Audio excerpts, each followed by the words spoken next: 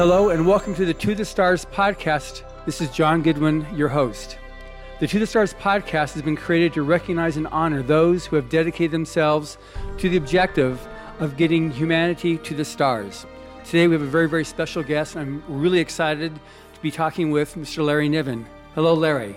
Hello, John. So the first thing I'm very interested in, obviously, is your universe of known space. We'll talk about various things, but known space is what I know a lot of people are just absolutely enamored with. So how did you come up with that and some of the history of that? Story by story. Okay. I didn't have a consistent universe until I found it convenient to make one. Oh, okay. Out of the stories I'd been writing.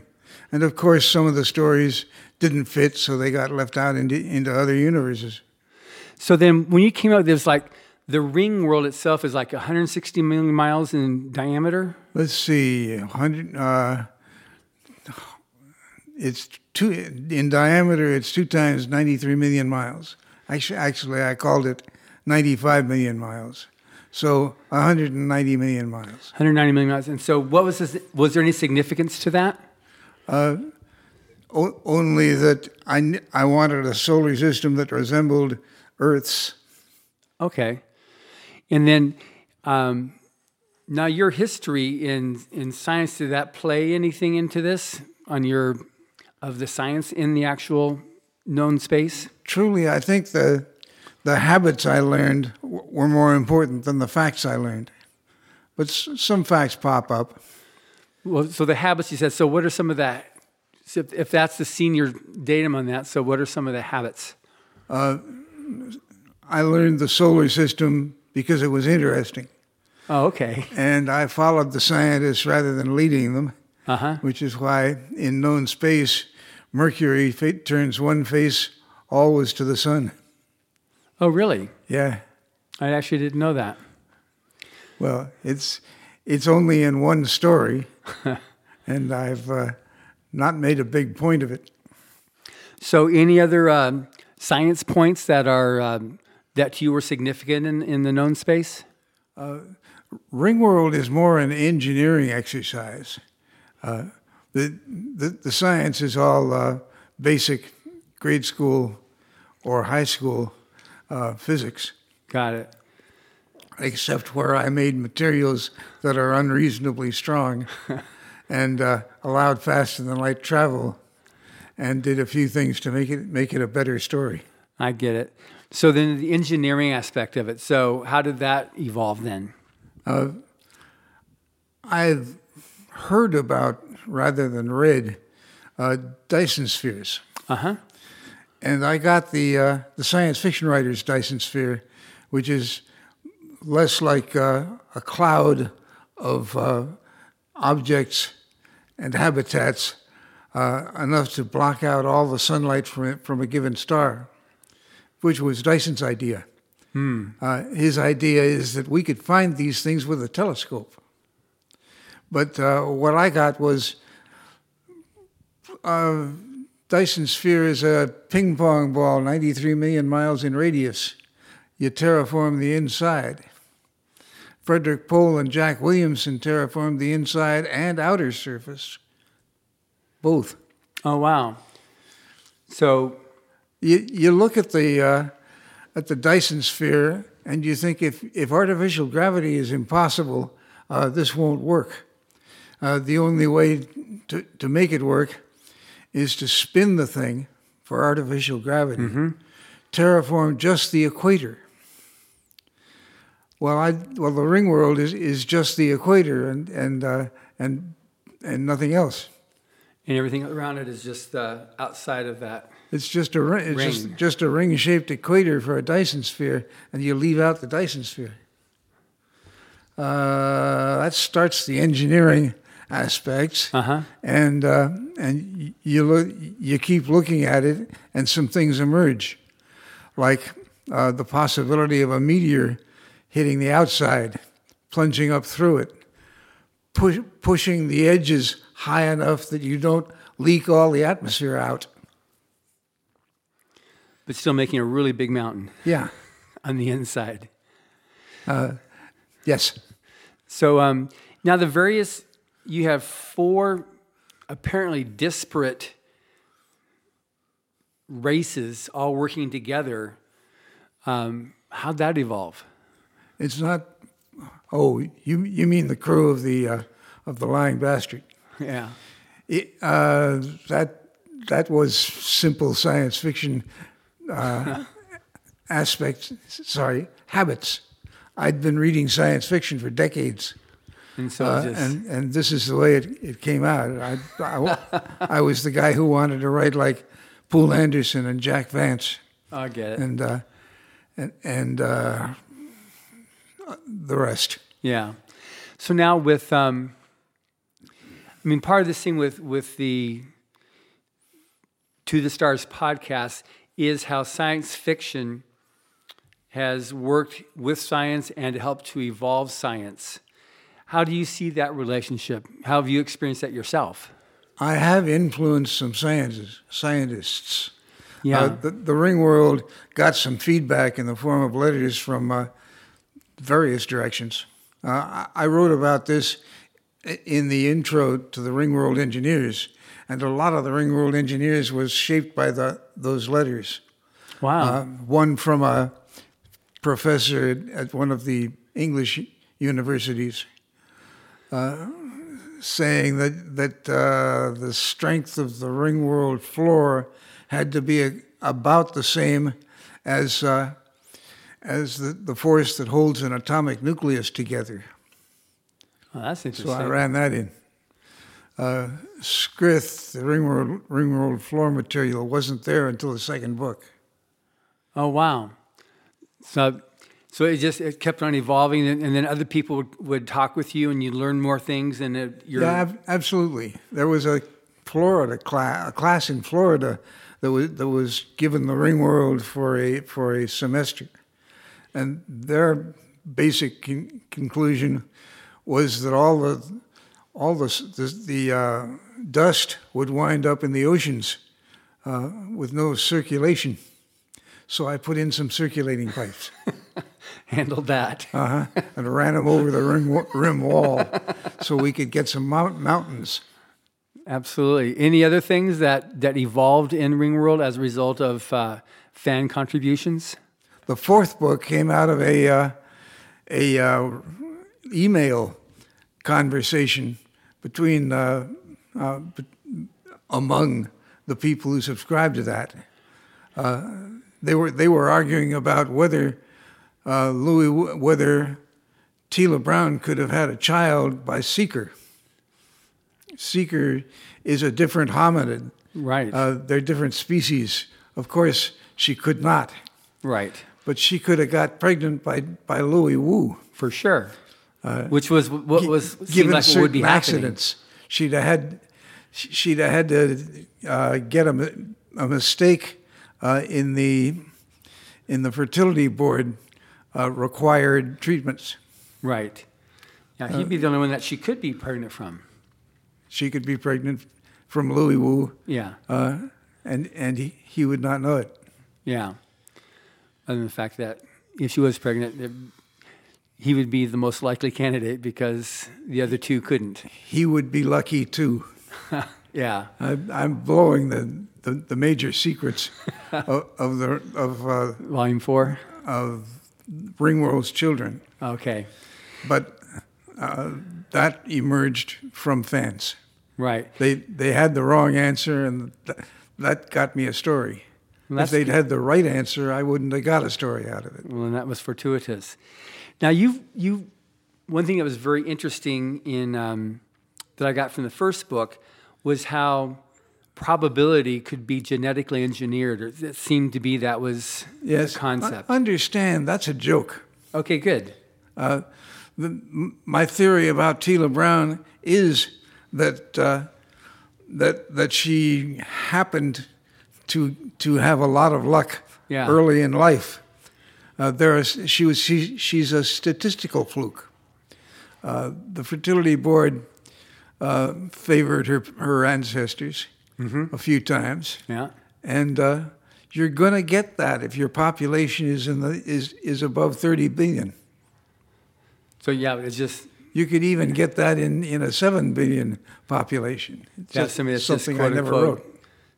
Probability-wise, that she's just a lucky person. Yeah. That's just statistically. And there's no reason to think she'll continue to be lucky. That's a matter of chance. Right. Of which probability is. The whole thing is that. The point is, the rest of the point is that if Tela Brown isn't lucky anymore, you can still interpret the rest of her life as the best of all possible worlds, as was demonstrated in a novel called Candide. Wow. So was that part of... That was my assumption from the beginning. Okay. Well, that's... Because that was really interesting. I remember when I first read... I didn't know... At first, when I just read the book, I read it...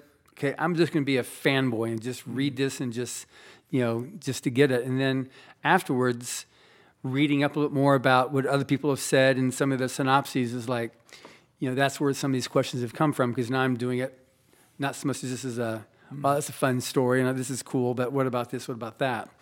Yeah. The thing was, the Ringworld was settled by human ancestors and allowed to spread across the face of the Ringworld.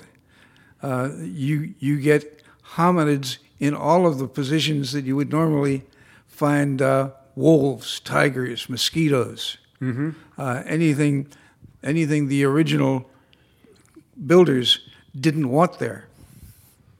Anything you'd wipe out if you had the power and nobody stopped you. Right. So now the whole mentality of the makers of Ringworld. So anything about that, of how the creators of Ringworld? The first novel is Protector. Right. And Protector is one of several really good ideas I had once upon a time. The idea is that all of the symptoms of old age in humans are an aborted version of something to make us stronger, smarter, more capable of taking care of our children. Including losing our fertility. It isn't more children you're trying to protect, it's the children you've already had. Right. And you detect them by smell. So that was the... That's the protector, the pack protector. Right. Human protectors are, humans evolved as the breeders after the protectors were no longer being born. Okay. Now, that allows for a lot of variety across the Ringworld. For sure. So then before humans, there were the protectors. Yeah. Okay.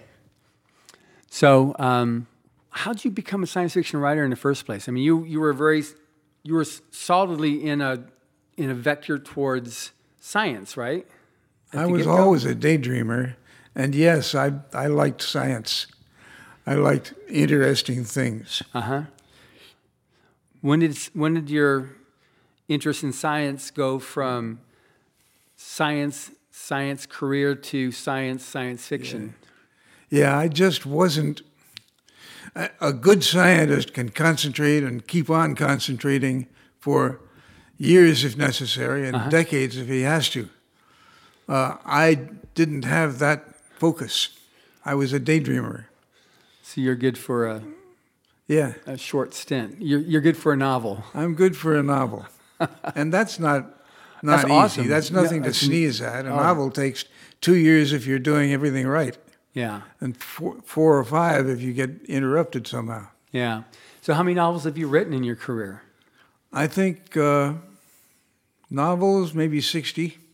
And then short stories? Maybe 70. Yeah, lots of short stories and packaged in various ways. So it's hard to count how many actual books I've written. Right. But probably 70 or 80. Yeah. Understand, I'm taking 2 years to write a novel, but I'm writing more than one novel at a time. Sure. And some of them are collaborations.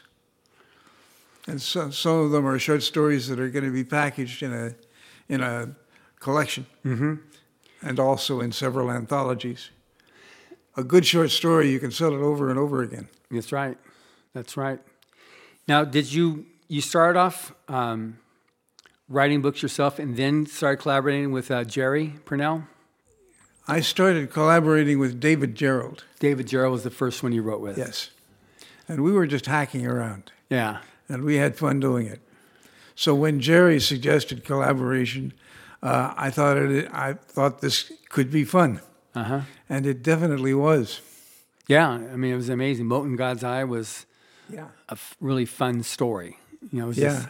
We put together the basics of a Mote in God's Eye one night, drinking brandy and coffee.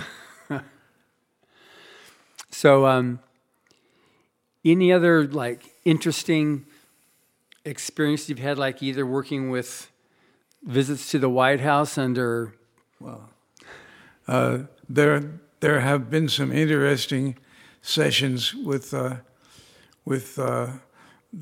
Writers of the Future, because I'm one of the judges of the contest. Yeah, and you've been a judge since the get-go. Any particular, like when you wrote with Dave Gerald, how did that evolve? Was that a common thing being done then, that people were writing together? People in this field have always done collaborations. They don't all do it, and they don't all, and they shouldn't.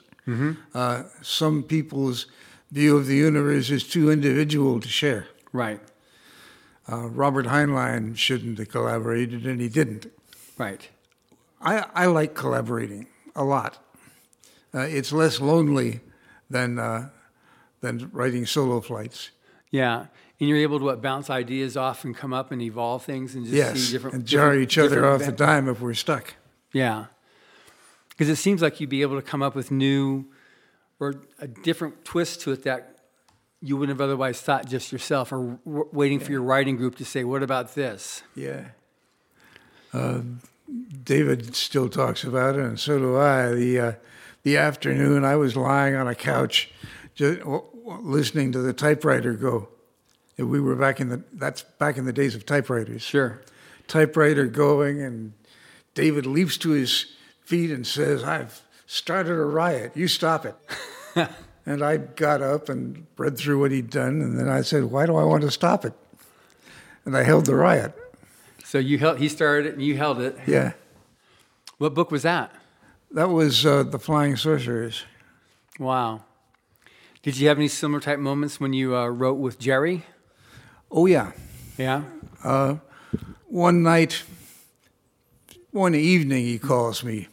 He says, I've reached a point where people need to realize just how horrible things are outside the stronghold after the comet struck. But they've all gotten used to it. I'm working with this group we set up.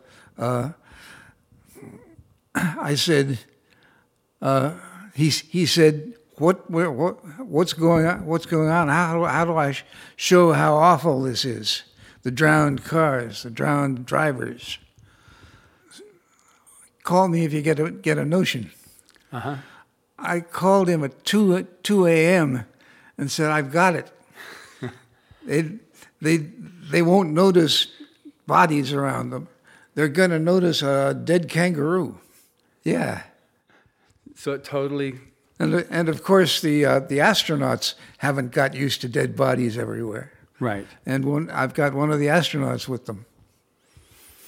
So that worked out to one of our better scenes.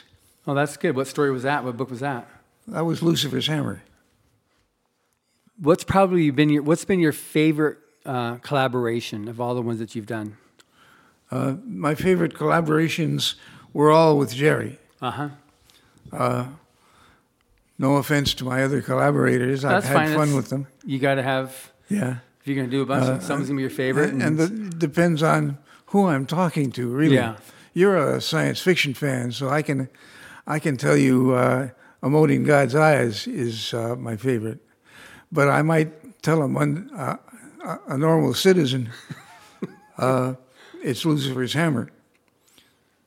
And I might tell an athlete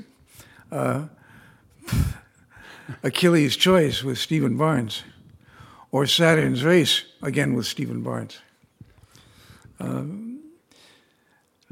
If you're looking for something to save civilization, that's Lucifer's hammer. Yeah. If you're looking for my favorite aliens, A Mote in God's Eye is one of those. If you're a real science fiction fan, Footfall.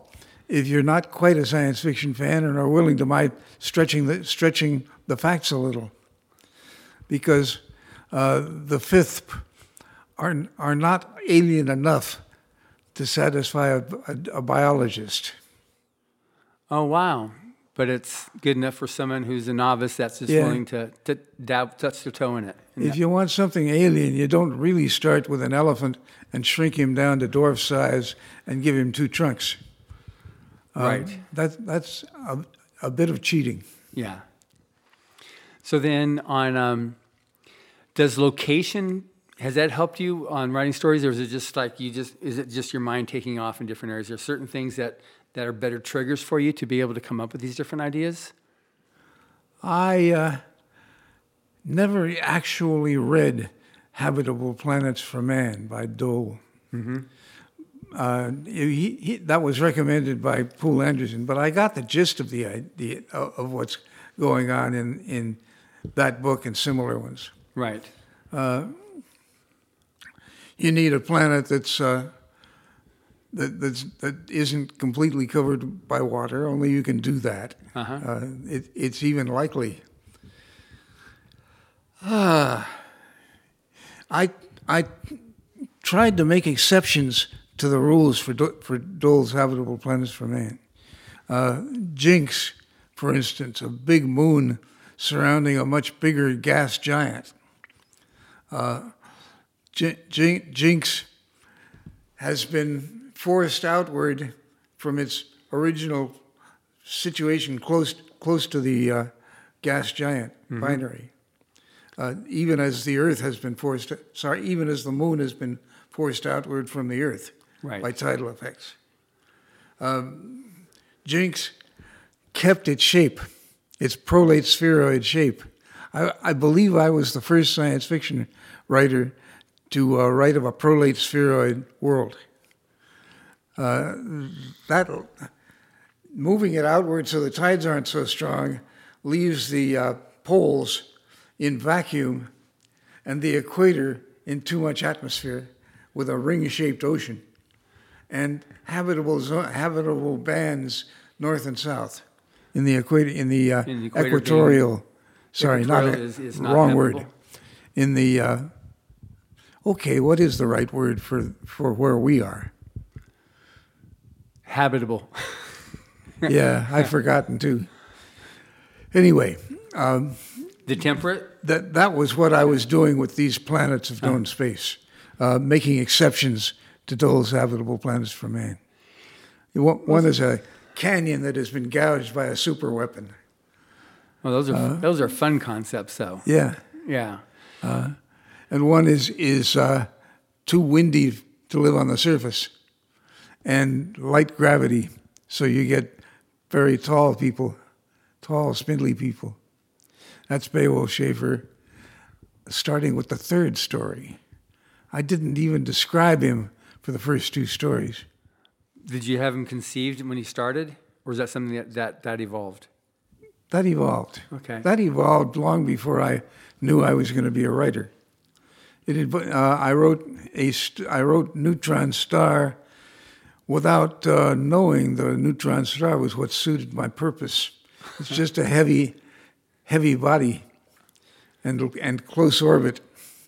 And the guy who was a professional test pilot of sorts, as opposed to Beowulf Schaefer, who's forced into it. Right. So have you had any issues with people challenging your science or saying that can't be true? Or has anybody tried to make a scene about that? Issues, no, but they do that. Mm-hmm. It's just, it doesn't bother me. Yeah, I mean, it's just... I'm following the scientists. If they make mistakes, I'm stuck. I got to write something else. Known space is kind of obsolete at this point in 2019. the galactic core, the way I wrote it, doesn't even have the Sagittarius A1, A star, the big black hole. Mm-hmm. So that was the premise of your Ringworld, was the black hole. Premise premise behind a lot of known space is the galaxy is exploding in a rash of supernovas, and it's a shock wave moving outward. Be here in in nearly 20,000 years. So that's kind of hard to defend now. We know a lot more about the galactic core. Right. So we can't really say that, but so we don't necessarily have to start shuttering up our windows yet. No. Okay, good. But the puppeteers do, because they're cowards. Yeah, exactly. So any other like what do you have in the works now for your next writings? Steve Barnes and I are writing a non-science fiction story. Oh, really? What's that? With some science fiction in it. Okay. An older writer has died. A younger writer bids at auction for his computer and finds messages to him on the computer to teach him how to write. Oh, that's a pretty fascinating story. So it's you got science fiction there, but is it more than it goes into fantasy? Is that the the science fiction in this story is the several stories that our younger writer is writing. Good. So it's just this. It's like a day in the life of this writer, and all of a sudden he's writing this science fiction story. Yeah. So are these novels, or are these like novellas or short stories in sequence, or? They're given in the story as novels, but we only wrote a short story size. Got it. And you'll be doing a series of them? In fact, Stephen needs to write the second novel. Stephen needs to. It's funny how you said, I need to. No, Stephen needs to. Or Stephen needs. Yeah. So it used to be Stephen was in the student position. Right. He's much older than that and much better trained than that now. For sure. Do you envision working with any other young writers, or even with some of the writers from Writers of the Future that you've seen I turned down a guy just out of laziness. Mm-hmm. And at this point, I maybe should have looked into it better. But one of the rules of collaboration is you don't write it with a novice. Right. And you don't write with anyone else if you're a novice. I've broken that rule, but I normally won't. Right. I'm just curious on that because obviously you got an amazing legacy that you've already got there, and however many more books you've got ahead of you, which we can all look forward to. So it's just being able to, instead of finding it in that typewriter that someone else finds that these messages in there, that they can actually experience that with you. There are a couple of books just about to hit print. Oh, good. In terms of several months. Yeah. One is Starborn and Godsons. Mm-hmm. The last, a novel by me and Stephen and Jerry Purnell. Jerry died near the end, and Stephen and I finished it. Oh, okay. So that's one, and there's a third of the Gregory Benford collaboration. Oh, okay. Called Glorious. And that's about it for ready to publish. Yeah. And you have more ideas that are like, you've got like bubbling? Yeah, I'd like to write another Gill the Arm story. And I think I'll be doing it with Stephen Barnes. Oh, good. But first, there's this novel called Collaborator that we've got to finish. So you got plenty of future works for your fans to be able to read? Yeah, if plenty is 4, sure. Okay. Well, I thought that one of these short stories you're doing with this, reading off the typewriter of the dead writer and getting the messages to him, is that going to set it up as a series or potentially? No, I don't think so. Okay. Of course, I've never thought so. Okay. I don't write to do a sequel. I try to give the reader everything I've got. And then, having finished a novel, I often go on thinking, and ideas pop up, and eventually there's a sequel. That's good. I take too long at that. Yeah. I noticed that because David Gerald definitely takes too long at that. Right. And it's kind of frustrating, the stories that aren't appearing until you've forgotten all the previous stories. Right.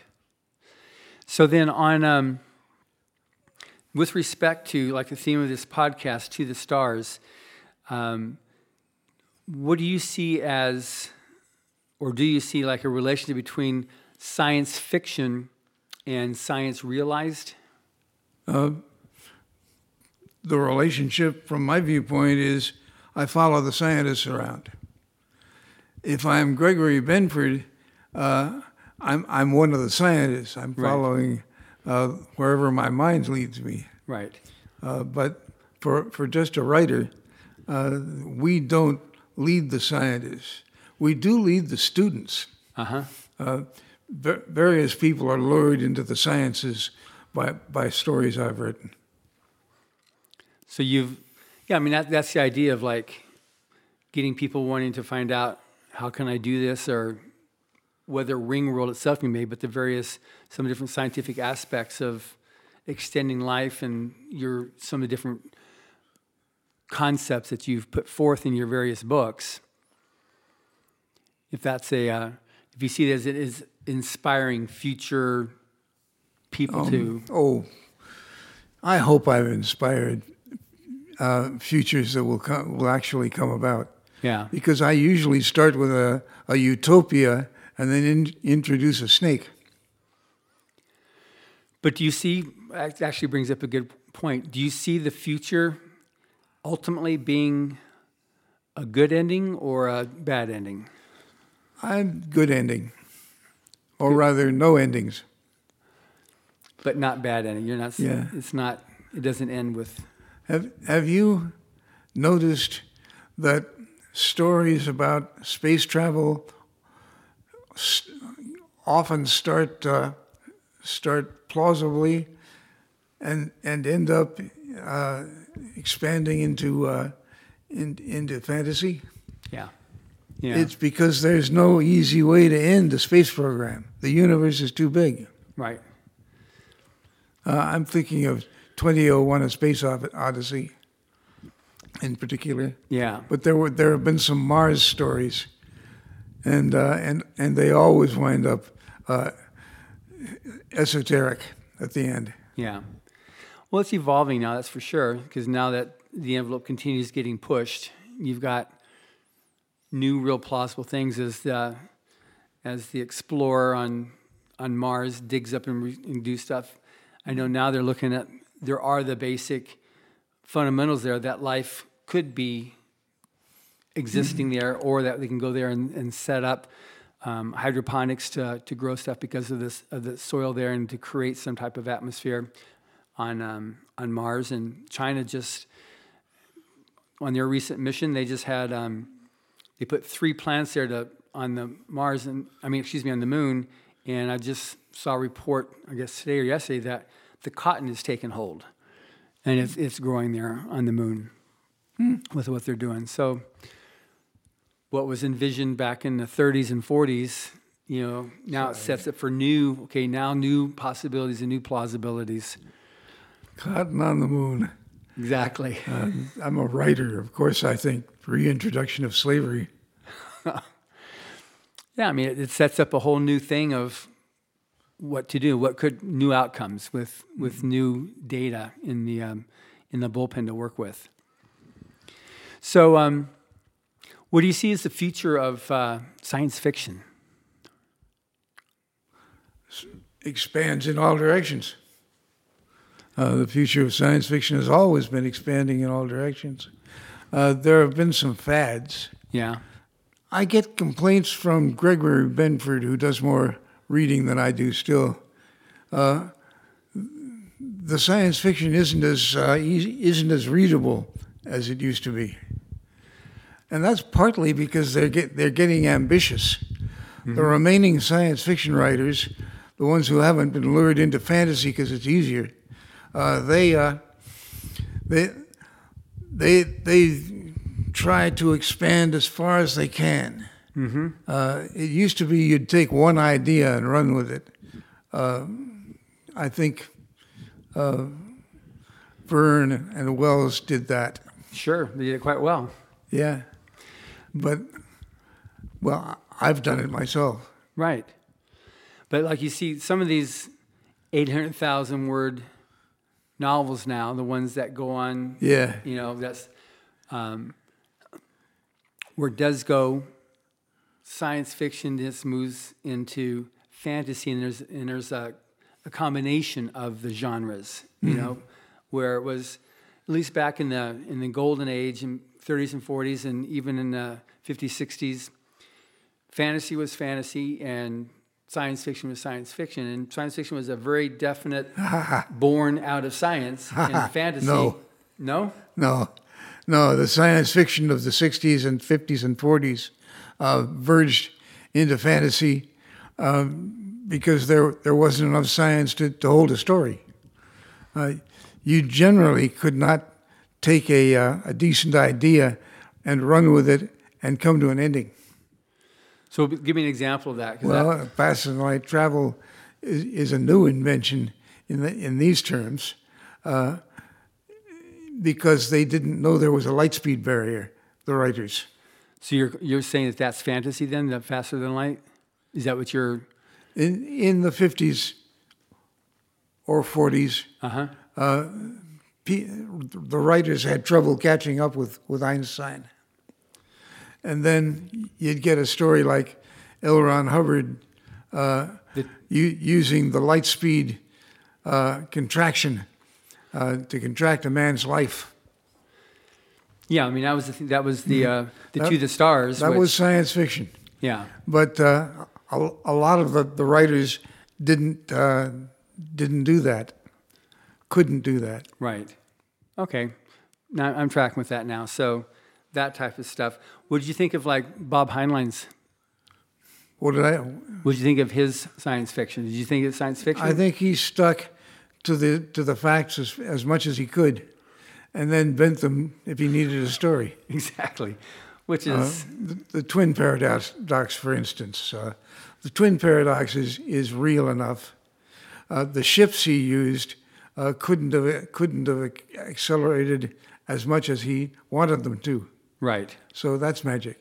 Yeah. Okay. Now I can see the definitions we're working in here. I'm tracking with that now. Yes. It's interesting when we released the To the Stars book. You mentioned that, the one that Ron Hubbard wrote. We re-released it about 10, 15 years ago, and it got some rave reviews saying that the science holds up now as well as it did when it was written like 50 years ago. And it was it's interesting, that whole time dilation theory, the Lorentz-Fitzgerald equation, that hasn't been... Yeah. Every time we look, Einstein was right. Yeah. And for those that like really hold to the prospect that science fiction might prove out correct at some point, somebody's going to, like E. Doc Smith did with his Skylark series, where somebody's going to make this rogue discovery, and all of a sudden you got faster than light travel from experiments they're doing in their garage. Yes. Nobody writes those anymore except John Varley. Really? Yeah, who did. Yeah. So you can always hope that somebody's going to make one of those rogue discoveries and something happens. We keep getting discoveries, even though they are much harder than they used to be. Mm-hmm. They're much harder, but we got more people working on them. For sure. Curing of cancer, for instance. Right. we keep making progress. And hopefully someday that comes to pass. Yeah. I was speaking with somebody who was... it'll come to pass in increments. Yes. Cure this form of cancer. Cure that form of cancer. Yeah. I was speaking with someone who was talking about the whole subject of regenerative medicine. Mm-hmm. Stem cell is a piece of that, and how it's being used for astronauts, because there's a problem there in space of zero gravity and no what happens to the body. And so that's something that's needed, but that the effect of that on people on Earth, living here, just what it does to regenerate and start getting to be 150 years, 2 years old, like Hubbard's old doc Methuselah, who originally graduated Johns Hopkins, and now 900 years later, he's still using his regenerative medicine to keep going. So science, is something that hopefully science fiction can come true. It'd be very nice someday to see some of these things happen, like you're saying. Yeah. So we can be inspiring. Exactly. So speaking of being inspiring, with someone there might be somebody out there who's not familiar with Larry Niven. So in the case that they're not, what would be your recommendation of a starter book or two that they should read to learn about your writings? Again, it depends on who you are, really. Okay, so let's talk about the different types of one more time so we can But Ringworld was being sold to fifth graders when I met a certain teacher. Half her class had read Ringworld. That's awesome. It's a wonderful intellectual toy, is what the Ringworld is. Yeah. And kids, at least, will believe the cheats I've worked in, the unreasonably strong materials, the fast and the light travel. Sure. They'll believe it for the sake of a story. Right. After all, they were raised with fairy tales. Yep. The ones who can read. Exactly. If they're just stuck on TV and movies. So it's Ringworld for almost everybody. Right. But if you don't like that far out stuff, get Lucifer's Hammer. And if you're interested in life forms other than human, get Footfall. And if you're a Christian, you may find some entertainment in the sequel Jerry Pournelle and I wrote to Inferno, to Dante's Inferno. We called it Inferno. Wow. Excellent. So this has been great. I really appreciate having this time to speak with you, Larry, and I know a lot of people will be very interested in learning some of the backstory to your novels and what you got coming out, and if those people don't know who you are, how to get started, because your name definitely is very well known out there. And thank you for listening. In his introduction to Battlefield Earth, L. Ron Hubbard wrote that science fiction, particularly in its golden age, had a mission: beating the drum to get man to the stars.